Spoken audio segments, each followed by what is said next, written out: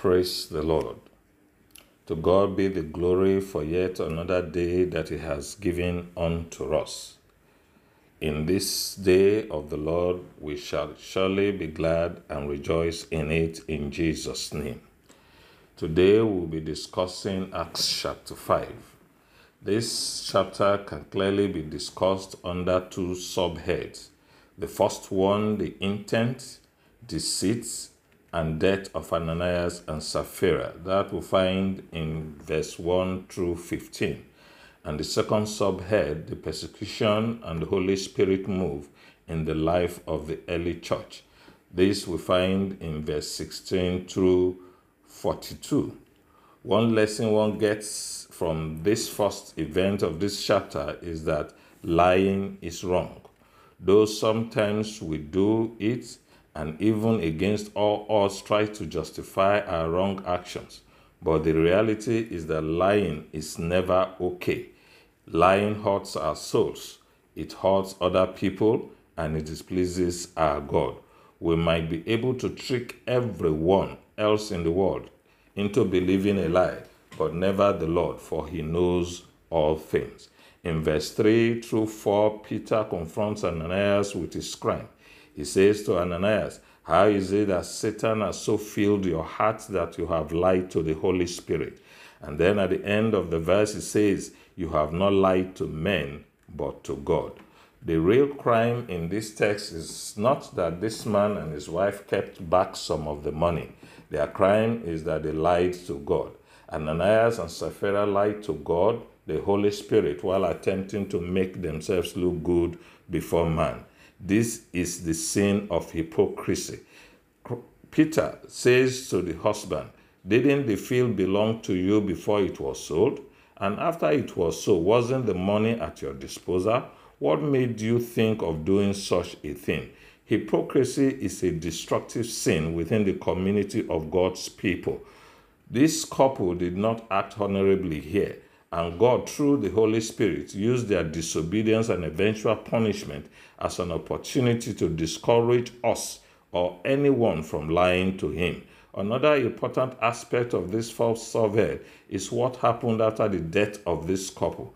Acts chapter 5 verse 13 tells us that despite the numerous miracles being done by the apostles through the Holy Spirit, that no one there joined the church. The story of Ananias and Sapphira is to the book of Acts, while the story of Achan is to the book of Joshua. In both narratives, an act of deceit interrupts victorious progress of God's people.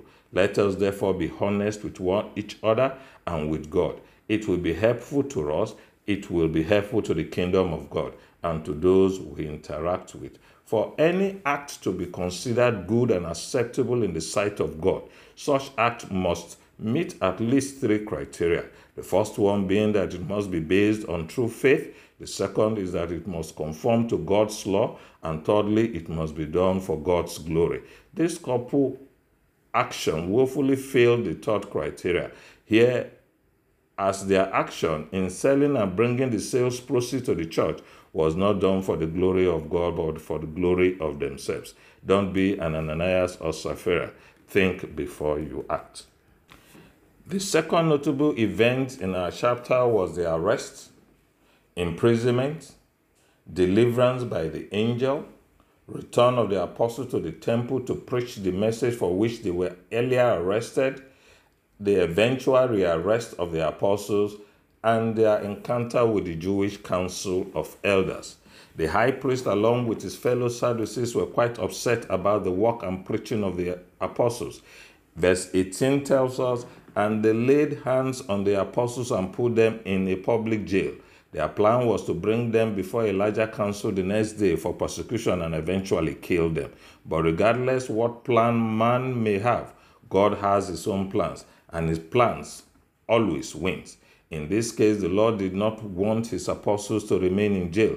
Verse 19 tells us, "But an angel of the Lord during the night opened the gates of the prison, and taking them out, He said, 'Go your way. Stand and speak to the people in the temple the whole message of this life.'" Brethren, what is this message?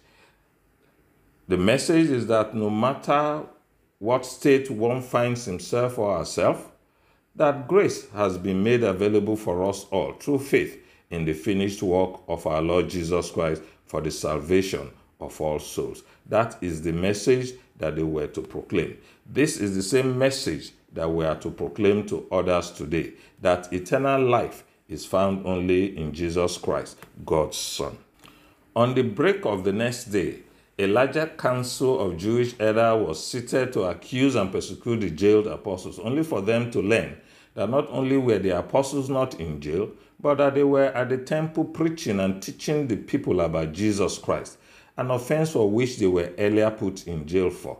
In verse 25, we see that, but someone came and reported to them, behold, the men whom you put in prison are standing in the temple and teaching the people. Hallelujah. This news must have come to them as a rude shock, because most people who escape from jail flee to some place where they will not be caught and return to jail.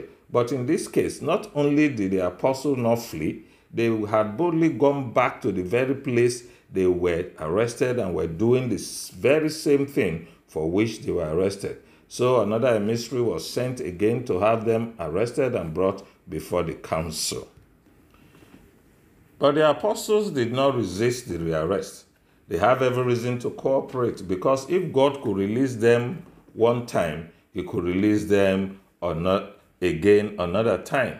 The summary of the apostles' defense before the whole council was simply this: when it comes to choosing whom to obey, there really is no question. God must be obeyed rather than man. In verse 34 to 39, we meet a Pharisee named Gamaliel. Gamaliel had the apostle put aside while he presented his argument against being hasty and rash in condemning the apostles. His argument boils down to the idea that if the apostles were not from God, then whatever movement they were starting will eventually come to nothing. He cites two examples as proof: Theodos and that of Judas of Galilee. Both movements failed at the death of their master. I am indeed captivated by Gamaliel's advice in verse 35 through 39. He points out an important message to us all, that things that are of men will fail eventually, but things that are of God and supported by him can never fail. Brethren, never forget that God has a plan. In Jeremiah 29 verse 11, the scripture tells us that his plans for us are good. He takes care of his people, those who love him and serve him with all their heart. There are only two kinds of events that occur in the world: things that God makes happen and things that God allows to happen. Both have a purpose, and even if we may not know what his purpose are for such happening, we still need to put our trust in him. I will leave you with this closing thoughts in this chapter from verse 42. And every day, the scripture says, in the temple and from house to house, they did not cease preaching and teaching that Jesus is the Christ. I pray that we'll have that same attitude and drive to share the gospel. God bless you, and do have an impactful and rewarding day in Jesus' name. Amen. Amen.